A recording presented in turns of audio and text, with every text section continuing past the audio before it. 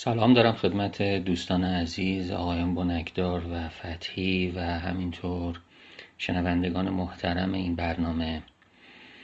ما برای شناخت شرایط اجتماعی پیش از اسلام یا آنچه که معروف به دوران جاهلیت وضعیتی رو بررسی کردیم، یه نگاهی انداختیم به موقعیت جغرافیایی و همینطور تقسیم بندی هایی که در اون دوره وجود داشت. امروز میخوام به موضوعی بپردازم که شاید در هسته اصلی مفهوم جاهلیت قرار میگیره. یکی از مفاهیمی هست که تشکیل دهنده هسته اصلی مفهوم جاهلیت هست و اون هم مسئله زنان هست که مسئله زنان در عصر جاهلیت و همینطور رابطه‌ای که اسلام با این مسئله بعد از ظهور اسلام برقرار کرد، یکی از مناقشه برانگیزترین موضوعات و مسائل تا زمان حاضر هست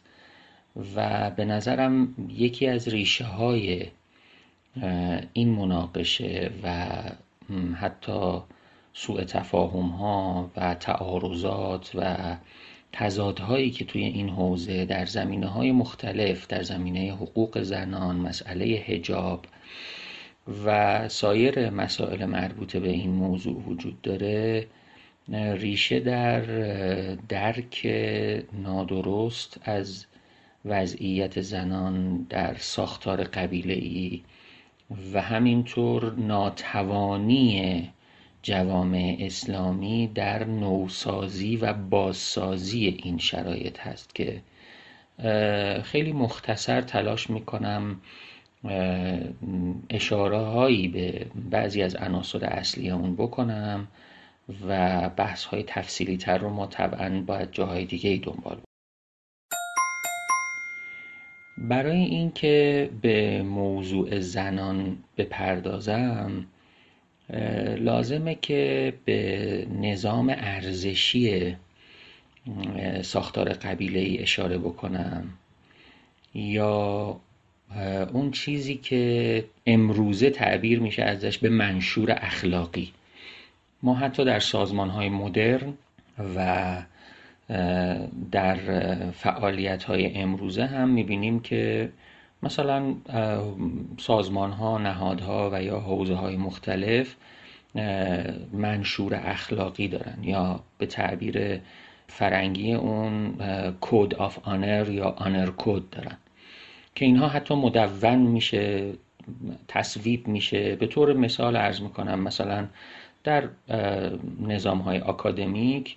یه منشور اخلاقی ما داریم در دانشگاه ها که نحوه رفتار استاد با دانشجو چگونه باید باشه، دانشجو با استاد و فعالیت های علمی باید از چه قواعد اخلاقی پیروی بکنن، تقلب و سایر مسائل. پس این کود آف آنر یا کودهای شرافتی یه ساختاریه که حتی امروزه هم ما اینا رو مشاهده میکنیم. اما ما وقتی برمیگردیم به نظام قبایلی یا نظام قبیله‌ای، کدهای شرافتی خاص خودشون رو پیدا میکنن که شناخت اونها کمک بسیار زیادی خواهد کرد برای فهم بسیاری از قواعد. من وقتی میگم فهم بسیاری از قواعد، مشخصاً مایلم اشاره کنم به اون چیزی که ما امروز تحت عنوان شریعت اسلامی میشناسیم. یعنی یکی از این بزنگاه‌ها و یکی از این گلوگاه‌هایی که بسیار مناقشه برانگیز هست، نحوه زیست شریعت اسلامی در دنیای مدرن. ما احزاب و اجتماعات اسلامی زیادی رو امروزه میشناسیم که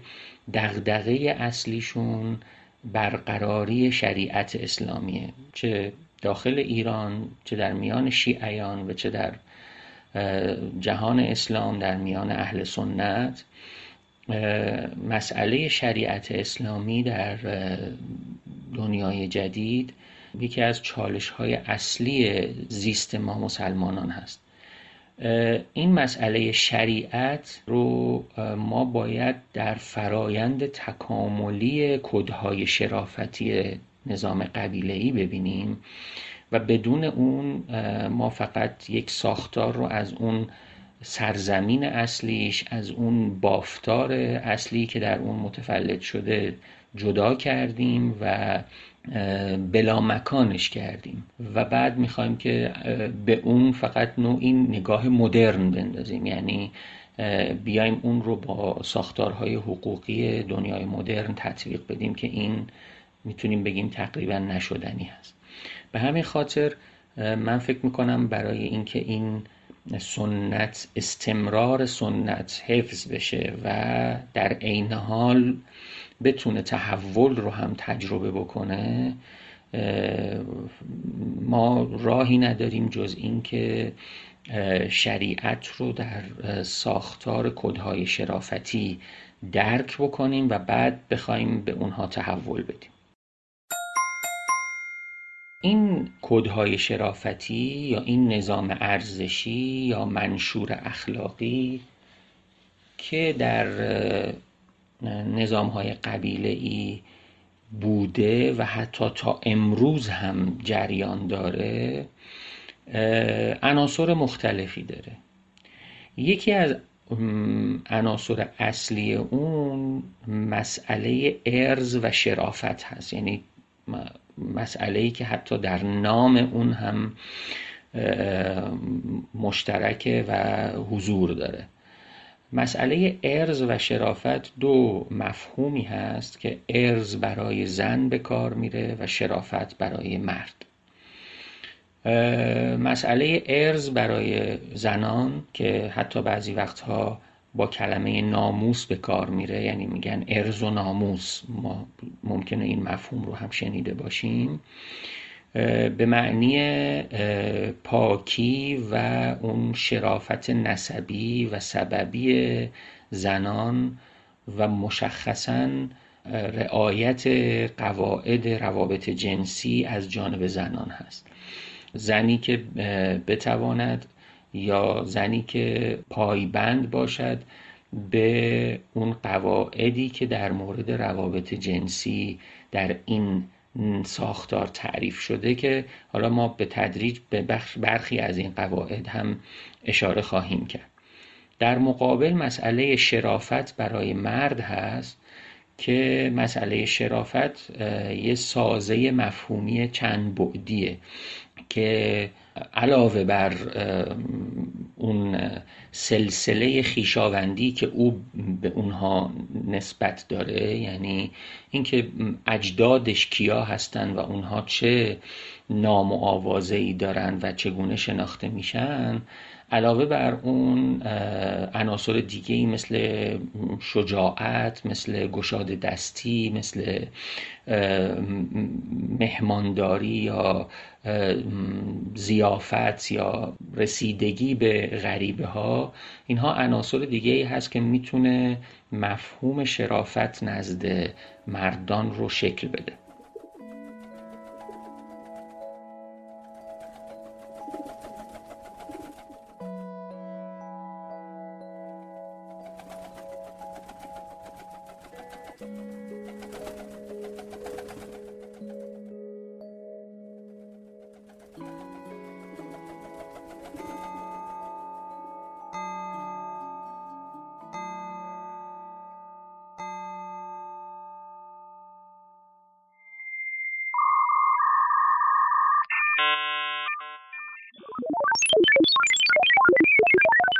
این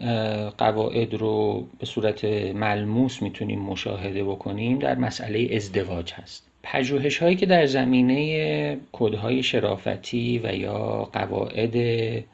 ازدواج انجام شده در دوره پیش از اسلام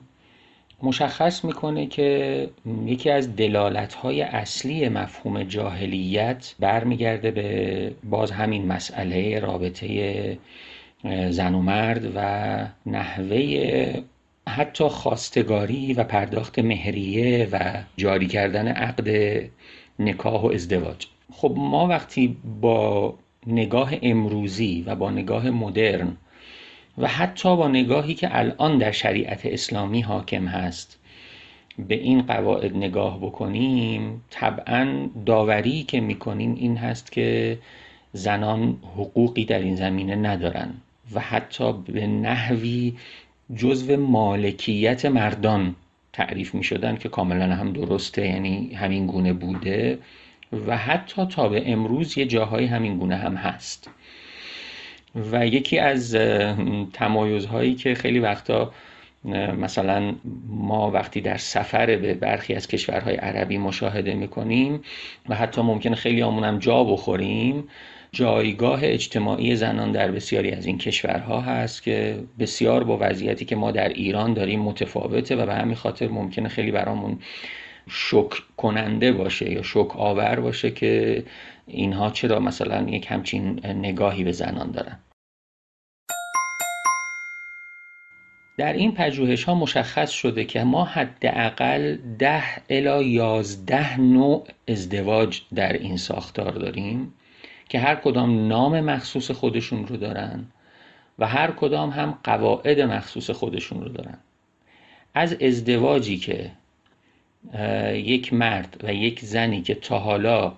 تجربه ازدواج نداشتن، یعنی در واقع هر دو اولین ازدواجشون رو میخوان تجربه کنن در نظر بگیرید، تا زن و مردی که به گونه های دیگه میخوان ازدواج های مجددی رو تجربه بکنن. زنی که فرضاً شوهرش رو در جنگ از دست داده، زنی که مطلقه هست، زنی که مردش به دلیلی از دنیا رفته، مردی که مایل هست بچه دار بشه و زن او این توان رو نداره، یا برعکس مردی که مایل هست بچه دار بشه خودش چنین توانی رو نداره. برای هر کدام از اینها یک نوع ازدواج در نظر گرفته شده و برای هر کدوم هم یک قاعده تعریف شده.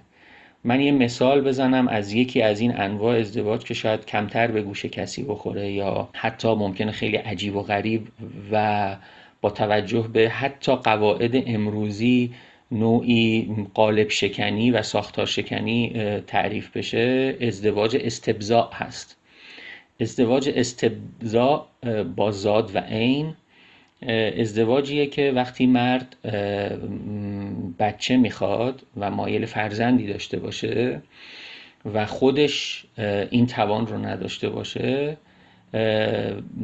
با توافق زن به این کار اقدام میکنن که زن با مرد دیگری که مطمئن هستند این توان رو داره همبستر میشه و برای او فرزند میاره، که مثلا شبیه به همین گرفتن نطفه یا اسپرم مردان هست که در شرایط پزشکی امروز اتفاق میفته و در رحم زن کاشته میشه. و برای همین این هم قواعدی وجود داره که زن در چه مدت زمانی باید از مرد و از همسر خودش فاصله بگیره و بعد چگونه با مرد جدید همبستر بشه و بعد دوباره این فرزند و بازگشت به همسر خودش تحت چه شرایطی باید اتفاق بیفته.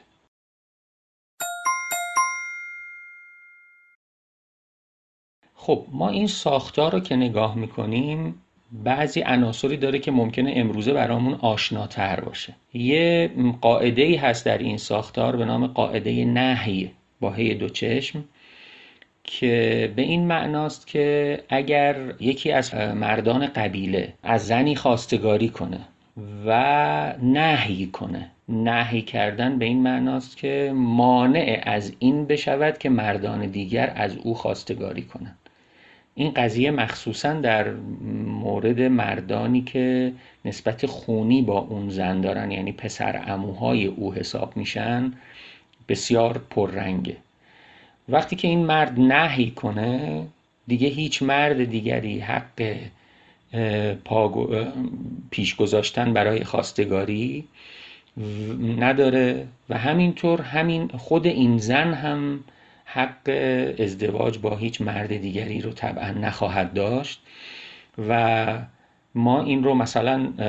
ممکنه در فیلم سینمایی عروس آتش باهاش آشنا شده باشیم، این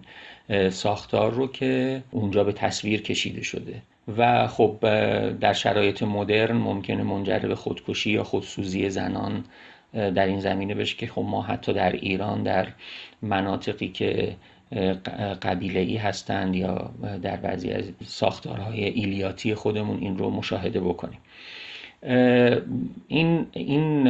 نهی در صورتی که اتفاق بیفته حالا به یه ساختار دیگه ای احتیاج داره و اونم ساختار فصل هست که ما ممکنه باز در زبان روزمره بگیم که فلان مسئله را حل و فصل کردیم. حل و فصل کردن دو تا ساختاره، یکی ساختار حل و یکی ساختار فصله و اینا هر دوتاشون دو تا قاعده حقوقی هستن که در ساختارهای قبیله‌ای به کار میرن، هر کدوم هم با همدیگه فرق میکنن. یا ما اصطلاح دیگه ای رو ممکنه شنیده باشیم در مورد ساختار حل و عقد، میگن اهل حل و عقد. اینا باز هر کدوم مفهوم خاص خودشو داره. اما در مورد فصل زمانیه که بزرگان قبیله میشینن و اون نهی که انجام شده رو فصل میکنن، یعنی جدا میکنن، از رو دوش اون خانواده بر میدارن. بگذریم از این که خود قواعد حضور در این دیوانیه و در این گعده ها هم شامل قواعد بسیار زیادی، از نحوه سلام علیک کردن، از نحوه پذیرفتن پذیرایی طرف، یا اینکه مثلا ما غذای او رو بخوریم یا نخوریم، نوشیدنی که آوردن، مثلا قهوه‌ای که آوردن یا چایی که آوردن آیا بخوریم یا نخوریم، چگونه اینها رو صرف بکنیم، چگونه لباس بپوشیم، چگونه بشینیم، قبل از چه کسانی صحبت بکنیم، بعد از چه کسانی صحبت بکنیم. همه اینها تابع قواعد بسیار بسیار مفصل و ریز و درشتیه که نقض هر کدام از این قواعد میتونه حتی منجر به جنگ‌های قبیله‌ای بشه و رعایت هر کدام از این قواعد میتونه به حل معضلات بسیار پیچیده و کوری هم که تا کنون حل نشده کمک بکنه. پس یه کاملا دو وجهی و دوگانه هست و خب یکی از علائم شرافت که اشاره کردم بهش هم باز نحوه تسلط و میزان پایبندی به این قواعد هست و نشون دهنده اصالت هست که خود اینم باز یه مفهوم بسیار مهمیه، مفهوم اصالت، که نشون میده اون فردی که در این گعده حضور پیدا کرده و داره این قواعد رو رعایت میکنه، مثلا جدن در جد یا به پشت‌های تعداد بیشتر این در مسند ریاست قبیله یا شیخوخیت قبیله بوده و حضور داشته و اینها رو فرا گرفته و اینها به تعبیر جامعه شناسی امروز از طریق فرایند جامعه پذیری به او منتقل شده و او اینها رو دیگه تو خون خودش داره، ملکه رفتاری خودش کرده.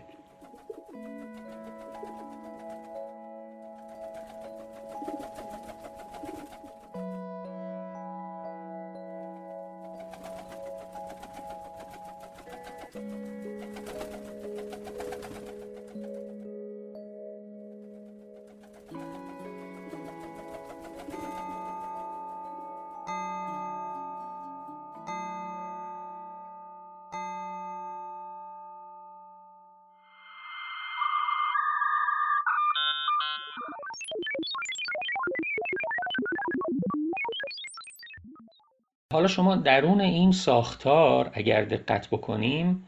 برمیگردیم به مسئله زنان، میبینیم یه پدیده‌ای وجود داشته به نام زنده به گور کردن دختران که بسیار بسیار هم بهش اشاره میشه. و به عنوان یکی از اون نشانه‌های اصلی عصر جاهلیت نشانه گذاری میشه. من علاوه بر این که تایید میکنم و میخوام توجه بدم به اون مسئله‌ای که در قرآن کریم بهش اشاره شده در مورد ترس افراد از فقر و گرسنگی و شرایط اقتصادی که خداوند در قرآن نهی میکنه و اشاره میکنه که دختران خودتون رو به این دلیل نکشید و زنده به گور نکنید. اما میخوام تفسیر و تبیین دیگری هم برای این مسئله با توجه به این ساختار ارائه بکنم و دعوت بکنم همه شنوندگان عزیز رو به این که در این مورد هم بیاندیشن و له و علیه این تفسیری که میخوام ارائه بکنم من رو یاری بکنن و اگر ایده‌ای دارید و فکری دارید خوشحال میشم که با من در میون بگذارید. من همیشه به این فکر میکنم که چرا یک مرد عرب و یک عضو قبیله که در عین حالی که میتونه بسیار خشن باشه، بسیار عاطفی هم میتونه باشه که اگر فرصتی شد انشالله من درباره این ساختار احساسی اینها هم در یه فرصتی صحبت کنم، چطور میشه که میتونه راضی بشه مبنی بر این که دخترش رو زنده به گور کنه. وقتی که داشتم این ساختار رو بررسی می‌کردم متوجه این مسئله توازن که قبلا دربارش صحبت کردیم یا اون تعادل ناپایداری که قبلا صحبت کردیم وقتی که شدم دیدم که میتونه بسیار زیاد به این ساختار هم ارتباط داشته باشه. چرا؟ به این دلیل که فرزند پسر موقعیت قبیله رو در مقابل قبایل دیگه چه همپیمانان و چه رقبا تقویت میکنه و بالعکس فرزند دختر موقعیت قبایل دیگر رو در مقابل قبیله اون دختر تقویت میکنه. چرا؟ چون اونها دختر رو به ازدواج یکی از فرزندان خودشون به ازدواج یکی از فرزندان پسر خودشون در میارن و او برای اونها فرزند خواهد آورد، در صورتی که فرزند پسر میتونه دختران قبایل دیگر رو به ازدواج در بیاره و برای قبیله خودش فرزند بیاره. هر چقدر که موقعیت قبیله متزلزلتر باشه و ضعیفتر باشه احتمال این که فرزندان دختر خودش رو از بین ببره بالاتر میره. به این معنا که این امکان رو برای قبایل دیگه که موقعیت خودشون رو در مقابل قبیله خود تقویت بکنن کاهش میده.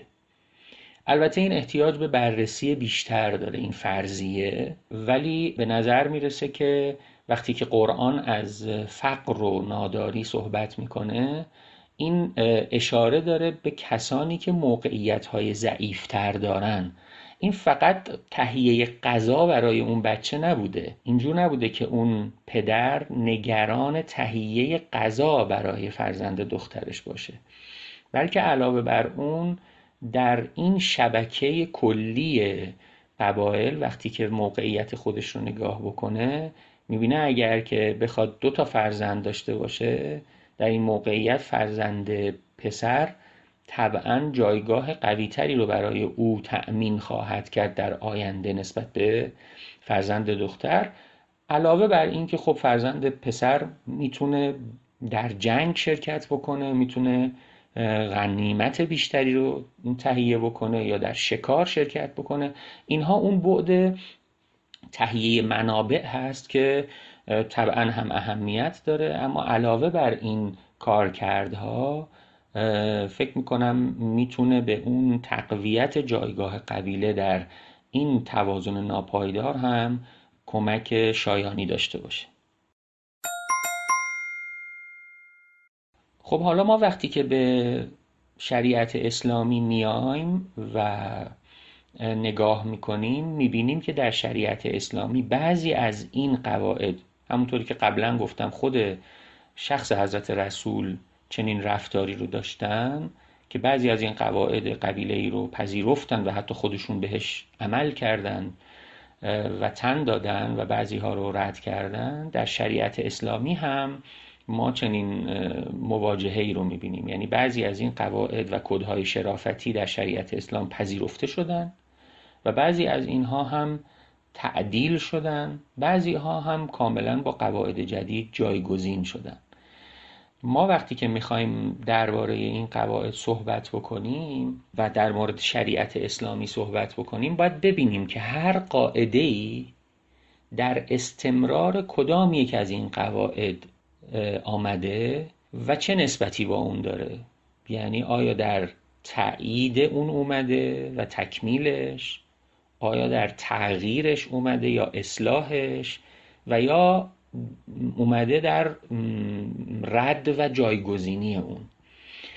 و با توجه به این نسبت‌ها هست که ما میتونیم معنای هر کدام از احکام شریعت اسلامی رو درک بکنیم. این یه نکته. نکته دوم این هست که حالا باید ببینیم که اون قاعده در اون ساختار چه کار کردی داشته و حالا آیا اون کار کرد امروزه به همون نحو استمرار پیدا کرده، آیا اون کار کرد تغییر کرده و داره با نهادهای دیگری تأمین میشه و یا اینکه در تعارض قرار میگیره. و باز اینجا هم فقهای ما و هم اصحاب علوم انسانی در نقد و در بازخوانی و در فهم قواعد شریعت اسلامی اینجا باید به این توجه داشته باشن که این پیشینه در نظر گرفته بشه. ما موارد زیادی رو مشاهده می‌کنیم که حتی ساختارهای حقوقی مدرن با این قواعد در تعارض قرار گرفتن و هنوزم که هنوزه بسیاری از قبایل و بسیاری از اجتماعات حتی شهرنشین که خیلی هم ممکنه زندگی مدرنی داشته باشن، اما اون جاهایی که با مسائل مختلف مواجه میشن همچنان رجوع میکنن به این قواعد و راه حل ها و اونجا مسئلهشون رو حل میکنن.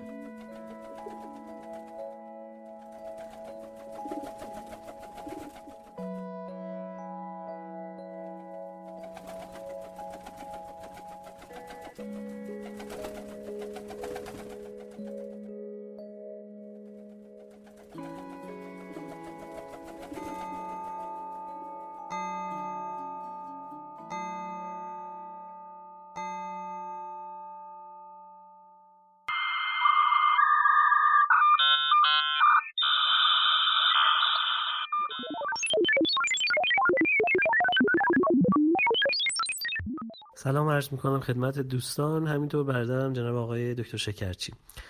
به عنوان سوال برای اولین بخش میخواستم از محضرتون سوال کنم که آیا این تصویری که از برخورد جامعه عرب با زنان داریم که دختران خودشون رو زنده به گور میکردن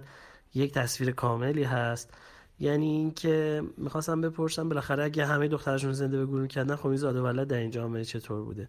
یا چطور میشه اشعاری رو که در مدح زنانشون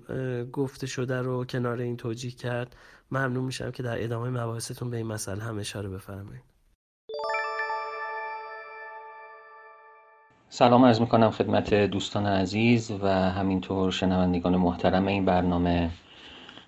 ما در نوبت قبل درباره جایگاه زنان و همینطور مسئله زنده به گور کردن دختران صحبت کردیم، اما میخوام اشاره کنم به این که این تصویر از وضعیت زنان اگر ما فقط به همین اکتفا بکنیم طبعا تصویر کامل و جامعی نیست و مایلم به این نکته اشاره بکنم که ما با یک وضعیت پارادوکسیکال مواجه هستیم و این رو نباید از نظرمون دور نگه داریم که در عین حالی که به خاطر وضعیت‌های ساختاری و همینطور شرایط اقتصادی و روابط و شبکه روابط بین قبایل اون رفتار با دختران و زنان انجام می شده و صورت می گرفته، ما شواهدی رو و معرف‌هایی رو داریم مبنی بر اینکه در موقعیت‌هایی توجه ویژه و جایگاه ویژه‌ای به زنان و دختران هم داده می‌شده که اینها الزاماً با همدیگه همخوانی هم نداره. یعنی نمیخوام بگم که اینها از نظر ظاهری قابل توجیهه که چطور پس اینجا اینطور جای دیگه اینطور، و نکته اصلی هم دقیقاً همین هست. مثلا ابوالفرج اصفهانی در کتاب الاغانی خودش که یه دارة المعارف ادبیات عرب هست، موارد زیادی رو میاره از اشعاری که در مدح و بزرگداشت دخترانشون میگفتن شیوخ قبایل، و یا از درگذشت اونها به سوگ می نشستند و برای اونها سوگواری می کردن. و نکته جالبتر این هست که این نکته بسیار میتونه معرف جالبی باشه، این که کنیه بعضی از این افراد چون علاوه بر نام واقعی خودشون معمولاً رایج بوده و هست که کنیه ای رو انتخاب میکردن که این کنیه ها بعضیا کنیه های از پیش تعریف شده است، مثلا هر نامی کنیه مخصوص به خودش رو داره، و بعضی از کنیه ها هم بر اساس اسم فرزندان تعریف میشه. ما در میان بعضی از مردان عرب حتی شناخته شده و معروف کنیه هایی رو میبینیم که به نام دخترانشون شکل گرفته و اون رو به عنوان پدر اون دختر میشناسن.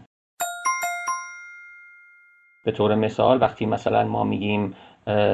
ابو عبدالله یا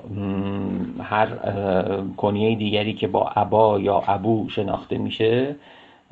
مثلا کسانی رو داریم که ابا سلما کنیه‌شون بوده یا ابی امامه کنیه‌اش بوده، و یا کنیه های دیگری که اشاره دارد به جایگاه اون دختر نزد پدرش. همینطور نکته دیگری که در مورد نقش زنان میشه بهش اشاره کرد،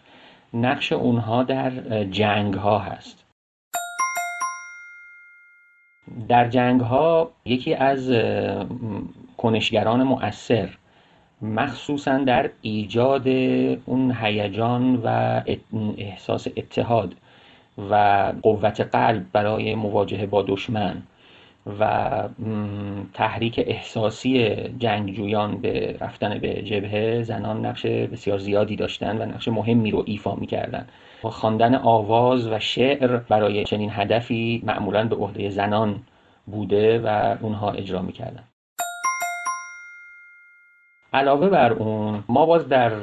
الاغانی ابوالفرج اصفهانی روایت هایی رو مشاهده میکنیم مبنی بر این که زنان آزادی عمل هم تو در بعضی موارد داشتن و حتی آزادی عملی که زنان شهرنشین امروزی در همون جوامع ممکنه نداشته باشن، و اون هم به طور مثال به خواستگاری رفتن زنان برای مردان هست. به این معنا که بعضی وقتها زنان می آمدند و مخصوصاً دختران توانمند، متمول و اینهایی که جایگاه اجتماعی پذیرفته شده‌ای دارن، اینها با اسب خودشون می آمدن و در روبروی چادر مردان جوان به شعرخوانی و رجزخوانی و نمایش قدرت و سکونت و وضعیت خودشون می پرداختن تا بتوانند توجه اون مردان رو برای ازدواج جلب بکنن. همه اینها شواهدی دال بر این هست و من فکر میکنم که اینها میتونه همچنان مقوم اون فرضیه‌ای باشه که اشاره کردم که حتی توجه به زنان تابعی از اون جایگاه هر قبیله و توازنیه که بین اون قبیله و سایر قبایل برقرار می شده و به همین خاطر طبعاً به زنان جایگاه تبعیت می داده، اما این به معنی تبعیت مطلق و وضعیت یکسان برای همه زنان نمیتونسته به شمار بره. از اینجا میخوام اشاره کنم به یه موضوع دیگه‌ای و اونم پارادوکسیکال بودن حتی وضعیت خود مردان. ما در مباحث جامعه شناسی سنخ شناسی هایی رو میبینیم در تمایز میان جوامع مدرن و پیشا مدرن. به طور مثلا تقسیم بندی یا نوع شناسی نظامی صنعتی از جانب اسپنسر، تقسیم بندی جامعه مبتنی بر منزلت و جامعه مبتنی بر قرارداد سامنر، همینطور نوع شناسی انسجام مکانیکی، انسجام ارگانیکی دورکهایم و همینطور تقسیم بندی تونیس از اجتماع و جامعه که شاید از همه هم شناخته شده تر باشه. این تقسیم بندی ها نوعی دوگانه رو مطرح میکنن که به طور مثال من این تقسیم بندی تونیس رو اگر بهش اشاره بکنم، مثلا برای اجتماع این ویژگی ها رو مثال میزنه که کنترل اجتماعیشون مبتنی بر آداب و رسوم و مذهبه، در صورتی که برای جامعه کنترل اجتماعیشون مبتنی بر قانون و قرارداده. اونا حوزه جغرافیاییشون معمولا روستاست، جامعه مبتنی بر شهره. نهادهای اصلی در اجتماع خانواده است، اما نهادهای اصلی در جامعه دولت و اقتصاده. تمایز اجتماعی در اجتماع کمه اما در جامعه زیاده. روابط اجتماعی بیشتر مبتنی بر آشنایی و نزدیکیه، اما در جامعه روابط بیشتر غیر شخصیه. همینطور در اجتماع نگرش به افراد بیشتر مبتنی بر اون هویت جمعی و وابستگی افراد به گروه یا اجتماعه، اما در جامعه ما بیشتر نوعی فردگرایی و استقلال فرد رو مشاهده میکنیم. این ویژگی هایی که اشاره کردم رو ما در تقسیم بندی هایی که دیگران هم مطرح میکنند میبینیم، یعنی تقریبا نوعی شباهت از نظر تئوریک بین نظریه پردازان مختلف قابل مشاهده است. خب بر اساس این تقسیم بندی نظری ما اگر بیایم جامعه قبیله‌ای رو بخوایم مطالعه بکنیم، خب شاید بتونیم بگیم عمدتاً در دسته‌بندی اجتماع قرار میگیره یا همون گماینشافت که تونیس مطرح میکنه. اما در عین حال ما همون وضعیت پارادوکسیکال رو در اینجا هم مشاهده میکنیم. مثلا در اون نگرش به فرد که اشاره میشه که فرد در اینجا مستقله و نوعی فردگرایی وجود داره و در مقابل در جوامع یا در اجتماع یا جوامع پیشا مدرن بیشتر هویت جمعی مطرحه و وابستگی به گروه یا اجتماع اولویت داره. ما این وضعیت متناقض و پارادوکسیکال رو در این زمینه به وضوح در جوامع بدوی و در اجتماعات قبیله‌ای مشاهده می‌کنیم. به این معنا که خب ما یه ساختار قبیله داریم و اشاره کردیم که در اینجا ساختار خویشاوندی اهمیت داره و اون ارتباطات نسبی و سببی اهمیت داره و قواعد مختلفی رو بهش اشاره کردیم که فرد باید از اونها تبعیت کنه و پیروی کنه. اما در عین حال افراد در اینجا این امکان رو دارن و این ویژگی رو دارن که در یه جاهایی اتفاقاً بسیار بسیار مستقل‌تر از اون چیزی که در جوامع جدید رفتار میکنند اونها رفتار کنند. به این معنا که خیلی وقتها ممکنه که افراد بر نظم موجود در قبیله اعتراض کنن و از اون نظم بیرون بزنن و حتی به خودشون اجازه بدن که برخلاف اون عمل بکنن و نوعی بیشتر حالت سرکشی هم حتی ممکنه شناخته بشه و حتی در اون نظام ارزشی یا اون کدهای شرافتی که بهش اشاره کردم ما یک عنصر رو داریم به نام زیر بار نرفتن یا اباء بهش گفته میشه با همزه، به این معنا که خود این زیر بار نرفتن و نپذیرفتن هر موضوعی از جانب دیگران این به عنوان یک ارزش تلقی میشه و به همین خاطر خیلی وقتها مردان این اجازه رو هم به خودشون میدن که سرکشی بکنن و اون کاری رو که فکر میکنن باید انجام بدن. در نتیجه ما این وضعیت پارادوکسیکال رو که مشخصا من دارم درباره فردگرایی بهش اشاره میکنم، ما در عین حالی که در یک اجتماع جمع گرایانه علی الظاهر داریم درباره اون صحبت میکنیم، اما عناصر بسیار برجسته‌ای از فردگرایی و استقلال فردی هم در این ساختار مشاهده میشه.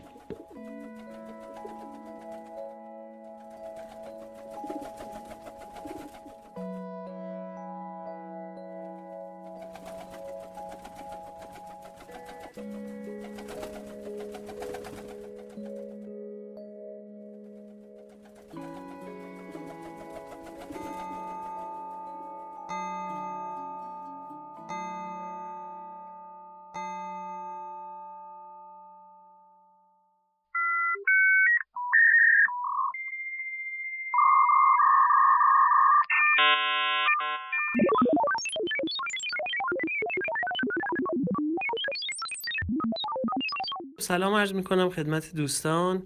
و همینطور دوست و برادر عزیزم جناب آقای دکتر احمد شکرچی. آقای شکرچی، یه سوالی دارم از خدمتتون و اون اینه که خب ما از یه طرف شاهد یه قساوتی هستیم که حالا شما یه توضیحاتی راجبش دادین که فرزند خودشون رو از بین میبرن در اون جامعه‌ای که حال داریم راجبش صحبت میکنیم. از این طرف ما شاهد این هستیم که اون شعر دلانگیز عربی و پر احساس و خوندار و جوندار عربی رو داریم، موسیقی و علاقهشون به موسیقی رو داریم و میبینیم که عواطف در اون جامعه بی اندازه پررنگه. خب این برای من که با این جامعه روبرو میشم محل سواله و همینطور ممکنه برای شنونده های ما هم این فکر و این سوال پیش آمد کرده باشه که چطور ممکنه در جامعه‌ای که اینطور عواطف روشن و پررنگ و شفاف و جون داره، از اون طرف ما شاهد رفتارهایی باشیم که خیلی متناقض این هست، در حدی که کودک خودشون از بین ببرن. اگه امکان داره پیرامون این هم شما یه توضیح بفرمایید. سلام عرض میکنم خدمت دوستان عزیز و همینطور شنوندگان محترم این برنامه. من از این نکته میخوام بهره بگیرم و استفاده کنم برای همین نوع ارتباط با زنان و قبلا هم اشاره کردم که شاید نشه باور کرد که چطور مردان با احساسی که و یا مردان احساساتی و اهل عاطفه‌ای که مثلا در مورد طبیعت، در مورد یه شتر اینقدر ترانه میسازن و موسیقی دارن و به قول اون شاعر در حالت و طرب هستن، چطور اینها این امکان رو به خودشون میدن که مثلا دخترانشون رو زنده به گور کنن. میخوام اشاره بکنم که این ویژگی های پارادوکسیکال رو باید بهش توجه کرد که اینها در آن واحد میتونه در همون وجه دیگری یا روی دیگری از سکه احساساتی عاطفه‌ای بودن تفسیر بشه، مبنی بر این که در یک موقعیتی که اون فرد نمیتونه اون موقعیت و اون جایگاه مورد نظر رو برای فرزندان خودش حفظ بکنه، از اون سمت با خشونت شدیدی با اونها رفتار میکنه و ما حتی این رو فقط در این مسئله مشاهده نمی کنیم، بلکه مثلا در بیماری هم این رو مشاهده میکنیم. وضعیت هایی که فرزندان اونها بیمار میشن و کاری از دست اونها بر نمیاد، ممکنه که همچین رفتاری رو حتی با فرزندان پسر هم داشته باشن. به این خاطر که مسئله منزلت و جایگاه و اون موقعیت قبیله‌ای در کل اون ساختار عنصر بسیار حیاتی و مهمیه که باید به اون بسیار توجه کرد. در نوبت قبل بحث ما به بحث منزلت‌های اجتماعی و جایگاهی که هر یک از قبایل و اعضای اونها در میان سایر قبایل و همینطور در میان واحدهای کوچکتر قبیله خودشون برای خودشون تعریف میکنند رسید و نقش این نظام منزلتی و این ساختار و شبکه منزلتی بر ابعاد مختلف جامعه قبیله‌ای پیش و پس از ظهور اسلام رو بررسی اولیه کردیم. امروز من میخوام به اصلی ترین مناقشه جهان اسلام بپردازم که مسئله خلافت بعد از پیامبر هست. ما میدونیم که اختلاف مرکزی و اختلاف جوهری میان دو مذهب یا دو فرقه اصلی اسلامی یعنی تشیع و تسنن بر سر مسئله خلافت هست، چون که سایر اختلافات قابل کنار اومدن و قابل مصالحه هست و ما دیدیم هم که این اتفاق در طول تاریخ افتاده. یعنی فرضاً اختلاف هایی که بر سر شریعت، نحوه ادای فرائض و به طور کلی اختلافات فقهی، اینها به انواع مختلف حل و فصل شده، به این معنا که یا دربارش گفتگو صورت گرفته یا اینکه رسیدن به یه شیوهی برای همزیستی مسالمت آمیز و فرق مختلف در کنار هم زندگی کردن و مشکل جدی هم پیش نیامده، مگر اینکه حالا اون جاهایی که خلفا یا حاکمان اسلامی میخواستن شریعتی رو پیاده بکنن، که اینجا برمیگرده به مسئله خلافت. یعنی اون جایی که شریعت به مسئله خلافت وصل میشه و ارتباط پیدا میکنه باز مسئله ساز میشه، ولی در حالت عادی و در جایی که مسائل شرعی و فقهی فی نفسه بررسی میشن، مسئله انقدر مناقشه برانگیز و مشکل ساز به نظر نمیرسه. در نتیجه ما اینجا میخوایم از مدلی که از ابتدای بحثمون شروع کردیم و رویکردی که به تحلیل اجتماعی و تحلیل جامعه شناسانه ساختار قبیله‌ای داشتیم، از این مدل استفاده کنیم و گمان زنی هایی رو برای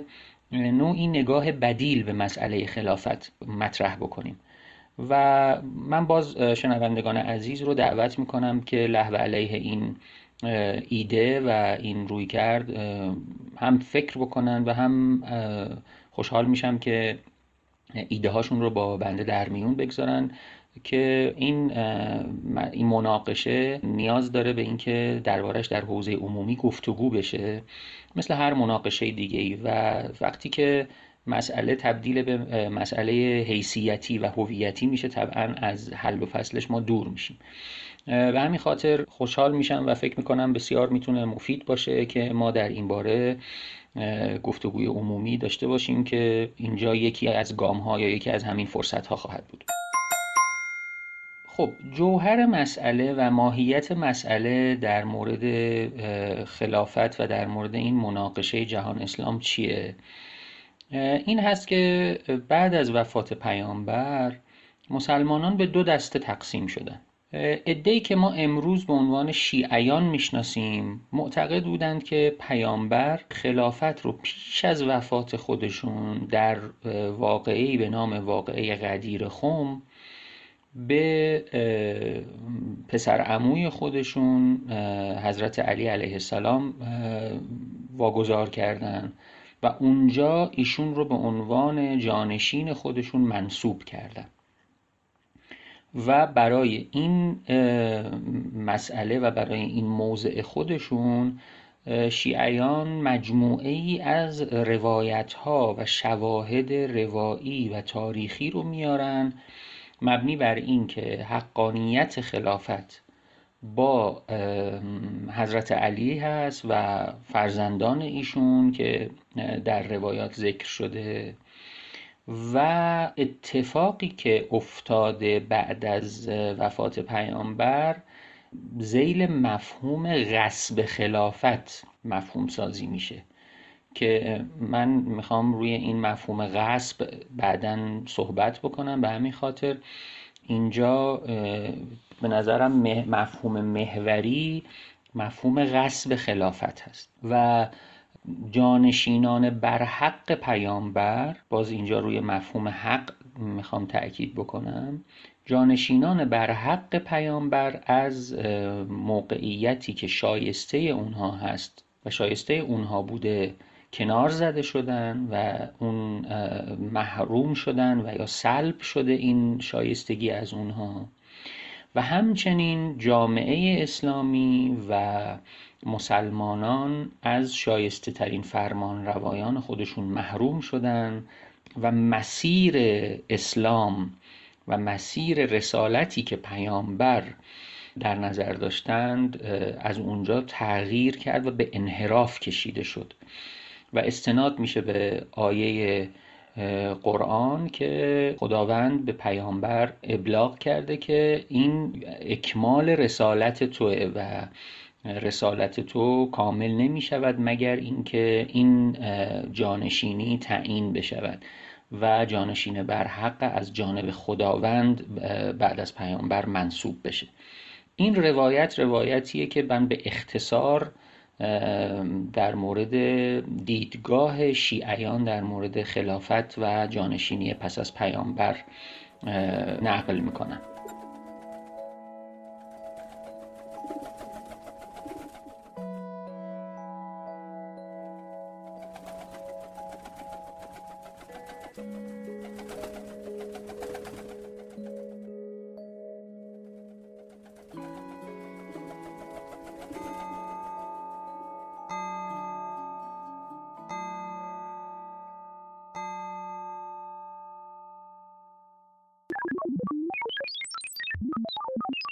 سلام عرض میکنم خدمت دوستان. خیلی خوشحالم که توی این سلسله گفتگوها که با جناب آقای شکرچی دارم این بحث داره به این شکل پیشرفت میکنه و این فرصت فراهم شده که به بهانه فصل 4 پادکست هان ما یک نگاه جامعی بتونیم به حیات شریف پیامبر داشته باشیم، ولی نه به روش‌های متداولی که خب معمولا به صورت زندگی نامه و سیره نویسی که از قدیم شایع بوده و دیگه تبدیل به یک سنت شده. خب آقای دکتر شکرچی، من میخواستم از خدمتون سوال کنم که این مبنایی که باعث میشه که روایت شیعی و اهل سنت درش تفاوت به وجود بیاد چی هستش و اصلا چرا این اتفاق میفته و این رو شما چطور میبینید؟ سلام عرض میکنم خدمت دوستان عزیز و همینطور شنوندگان محترم این برنامه. مبنای روایت شیعی با مبنای روایت سنی اساساً تفاوت ماهوی داره و من قبل از اینکه به اون تفاوت ماهوی بپردازم چند تا مقدمه رو باید خدمتتون عرض بکنم. ما باید ببینیم که اولا مبنای حکومت خود پیامبر چی بوده، یعنی پیامبر بر اساس چه مفهوم و چه معیاری و با چه مدلی حکومت کردن و حکومت خودشون رو شکل دادن و اون هدفی که در ابتدا اشاره کردیم بنای امت اسلامی هست رو آرام آرام پیش بردن. ما وقتی که به فرایند فعالیت‌های پیامبر نگاه می‌کنیم، یعنی در 23 سال نبوت خودشون، کلاً پیامبر 23 سال فرصت داشتند که طرح خودشون رو شروع بکنن و اجرا بکنن. در این 23 سال همونطوری که ابتدا اشاره کردیم ایشون با معاهده‌هایی کارشون رو شروع کردن، با توافقنامه‌هایی با اهل یثرب کارشون رو شروع کردن که این معاهده نامه ها ابتدا ساختار حقوقی بسیار بسیار ساده و اولیه‌ای داشته و حتی معاهده اول میتونیم بگیم ساختار حقوقی اصلا نداشته و اونی که میشه گفت به تدریج ساختار حقوقی پیدا کرد همون قانون اساسی مدینه یا دستور مدینه هست که اونجا یه سری مواد و بندهایی معرفی میشه در مورد خونخواهی، در مورد مسائل جنگ، در مورد ارث و این ابعاد و نهادهای حقوقی به صورت اولیه اون هم معطوف به قبایل و واحدهای اجتماعی یثرب مدون میشه و به هیچ وجه داعیه یا هدف این که این به عنوان یک مدلی تعمیم پیدا بکنه و قابلیت اجرا الزاماً به همه جاهای دیگه‌ای داشته باشه حتی در اون هم ذکر نمیشه. خب من حالا اینجا تا جلوتر نرفتیم یه سوالی از خدمتون بپرسم. می‌خواستم بپرسم آیا این معاهدات که پیامبر داشتن تفاوت خیلی چشمگیری یا مثلا یه مبنای جدیدی بوده، یک عرضم به حضورتون که شکل جدیدی بوده، یا اینکه نه شبیه معاهداتی بوده که بین سایر شیوخ هم بوده و متناسب با فهم اون زمانه بوده؟ این یا چیز خاصی بوده یا اینکه نه چیز مرسومی بوده، پیامبر کار خاصی در ابتدا نکردن و مثلا یه نوآوری جدیدی و اینها توش نبوده یا بوده؟ این سوالم می‌خواستم زحمت بکشین عنوان بفرمایید پاسخش رو. مثلا در کتاب آلبرت هورانی تاریخ مردمان عرب میبینیم که هورانی اشاره میکنه که معاهده نامه هایی که پیامبر امضا کردن و یا پذیرفتن و برقرار کردن شبیه به همه معاهده نامه هایی که بین شیوخ قبایل هم قبلا وجود داشته، مثلا بر سر آب، بر سر جنگ، بر سر همون ساختار حقوقی که ما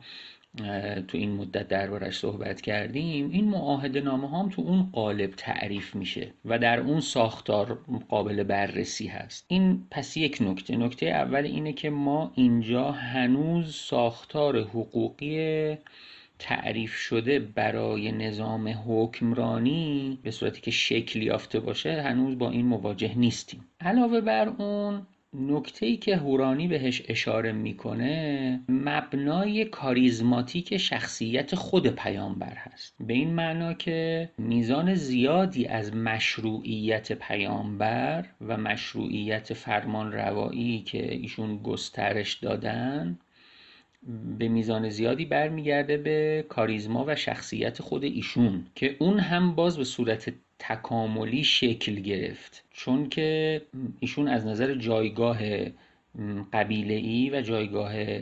عشیره‌ای جایگاهشون تضعیف شده بوده، مخصوصا بعد از وفات ابوطالب و خدیجه، و به همین خاطر اینکه بخوان به اون استناد بکنن امکان کمتری داشته و به تدریج بر اساس کاریزمای شخصی و شخصیت خودشون تونستن این مشروعیت رو کسب بکنن که خب اون هم دلایل مختلفی داشته، عملکردی که داشتن یا معجزاتی که نشون دادن، به هر حال تونستن بین بخشی از این اجتماع قبیله‌ای این مشروعیت رو کسب بکنن. خانم لمپتون در کتاب دولت و حکومت در اسلام میانه، در جوامع اسلام میانه که متاسفانه هنوزم به فارسی ترجمه نشده و ای کاش کسی پیدا میشد و این کتاب رو به فارسی ترجمه میکرد، در اونجا به نکته دیگری اشاره میکنه و اون هم اینه که مبنای دیگری رو برای حکومت در اسلام مطرح میکنه و اون هم مبنای ایدئولوژیک هست، به این معنا که تعریف حکومت و مبنای تشریع و قانونگذاری و اجرای اونها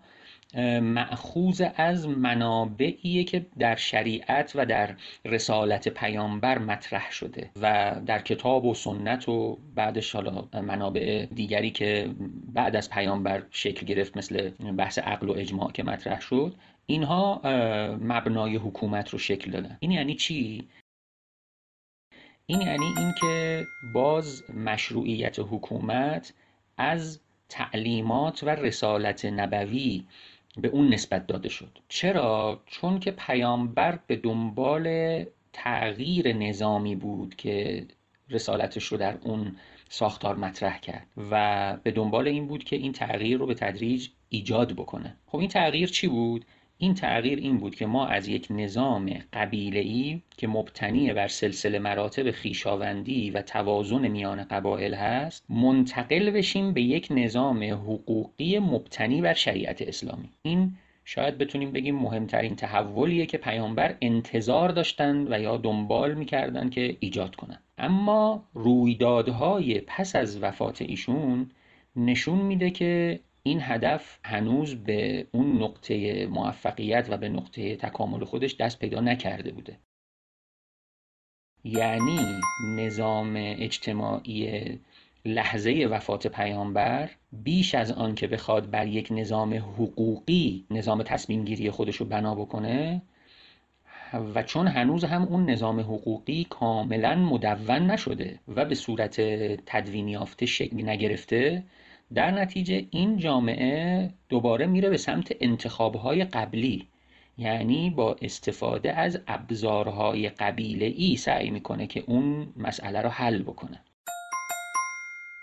من فکر میکنم که درک خود حضرت علی و پیروان ایشون از نظر ایدئولوژیک خب همون درکیه که از پیامبر دریافت کردن و به همین خاطر مبنای حقانیت، یعنی ما وقتی میگیم حقانیت یعنی داریم به چی اشاره میکنیم؟ اولا داریم به یک مبنای ایدئولوژیک اشاره میکنیم و ثانیاً داریم به یک ساختار حقوقی اشاره میکنیم و بعد همین اشاره به ساختار حقوقی هم مبنای اون مفهوم غصب قرار میگیره. یعنی غصب جایی معنا پیدا میکنه که یک حقی تعریف شده باشه و بعد اون حق نقض شده باشه. این مبنا اگر پذیرفته شده باشه طبعا غصب هم روی دیگر سکه خواهد بود و معنا پیدا خواهد کرد. اما اونهایی که اصلا مسئله غصب رو به رسمیت نمیشناسن، چرا به رسمیت نمیشناسن؟ به این خاطر که اونها مبنای حکومت رو هنوز حقی برای کسی تعریف نمیکنن. هنوز اون رو نسبت نمیدن به یک نظام حقوقی و یا حتی به یک نظام ایدئولوژیک و درکشون این هست که این نظام اصلا هنوز صورتبندی نشده و به همین خاطر ما میبینیم که خود حضرت علی با توجه به این واقعیت اجتماعی رفتار میکنن. یعنی از لحاظ نظری همیشه مطالبه میکنن حق خودشون رو و اون رو نسبت میدن به اون دیدگاه ایدئولوژیک و نظام حقوقی، اما از نظر کنش اجتماعی و کنش سیاسی خودشون ما میبینیم که ایشون مثل خود پیامبر از همون ساختار قبیله‌ای و از همون مبنای بیعت و مبنای اجماع بزرگان قبیله پیروی میکنن و باهاش مخالفت نمیکنن و بعداً هم خودشون بر اساس همین مبنا هم حتی به خلافت میرسن. پس این دوگانه رو من پیشنهاد میکنم که ما بهش توجه بکنیم در تحلیل این شرایط، مبنی بر این که ما در یک دوره انتقالی قرار داریم که این دوره انتقالی انتقال از یک ساختاری که بسیار ساختار جا افتاده و کهنه و ریشه دار در اون اجتماعه و به ساختاری که تازه داره مطرح میشه، تازه داره شکل میگیره و در حال تکوینه و قراره که یک تغییر اساسی در ساختار حکمرانی به وجود بیاره و این اتفاق یعنی وفات پیامبر و مطرح شدن مسئله خلافت درست در این بزنگاه تاریخی و در این مرحله انتقالی اتفاق میفته و به همین خاطر ما میبینیم که از اون ساختار مثلا قانون اساسی مدینه نوعی بازگشت، نوعی برگشتن به اون ساختار پذیرفته شده و نهادینه شده در پیش از اسلام اتفاق میفته. خب خیلی ممنونم و تشکر میکنم از برادر عزیزم جناب آقای شکرچی. بحث داره به جاهای جالبی میرسه، یعنی این نوع نگاه جدیدی که داره مطرح میشه و این توجه به زیرساخت‌های سنتی که در فرهنگ فکری اون جامعه عشیره‌ای وجود داشته و خط نو و تلاش نوعی که رسول الله ترسیم میکنن و زحمت میکشن که اون رو به وجود بیارن و اون افق تازه‌ای که پیش چشم همه بگذارن، این توجه جالبی، یعنی شاید توی گفتگوی با اهل سنت و کسانی که موافق مکتب خلافت هستند و این نگاه یاران علی رو با خودشون همراه ندارن، لحاظ کردن این مسئله هم که در انتها آقای شکرچی اشاره کردن خیلی جالب توجهه که اونها در همون بستر نگاه قبیلگی همچنان دارن نگاه میکنن، در صورتی که زیست جهان کسانی که یاران علی هستند و پیروان او هستند یک تفاوت بسیار زیادی داره و یک مبنای ایدئولوژیک و یک نگاه تحول گرایانه‌ای بوده که بر اساس آموزه‌های رسول الله بوده. من از شما خواهش میکنم که با ما همراه باشیم. ما این بحث رو با جناب آقای شکرچی ادامه میدیم در شب‌های آینده و بنا داریم که همونجور که میدونیم خب هر قسمت که منتشر میشه بخشش هم توی روز آیندهش منتشر میشه و انشالله تصمیم داریم که این بحث رو که خب خیلی جالب توجه شده و مورد استقبال شنونده های ما قرار گرفته در پایان به صورت یک پارچه هم منتشر کنیم که کسی که تمایل داره همه رو یک جا بشنوه بتونه از این فرصت استفاده کنه. از همراهی همه ممنونم.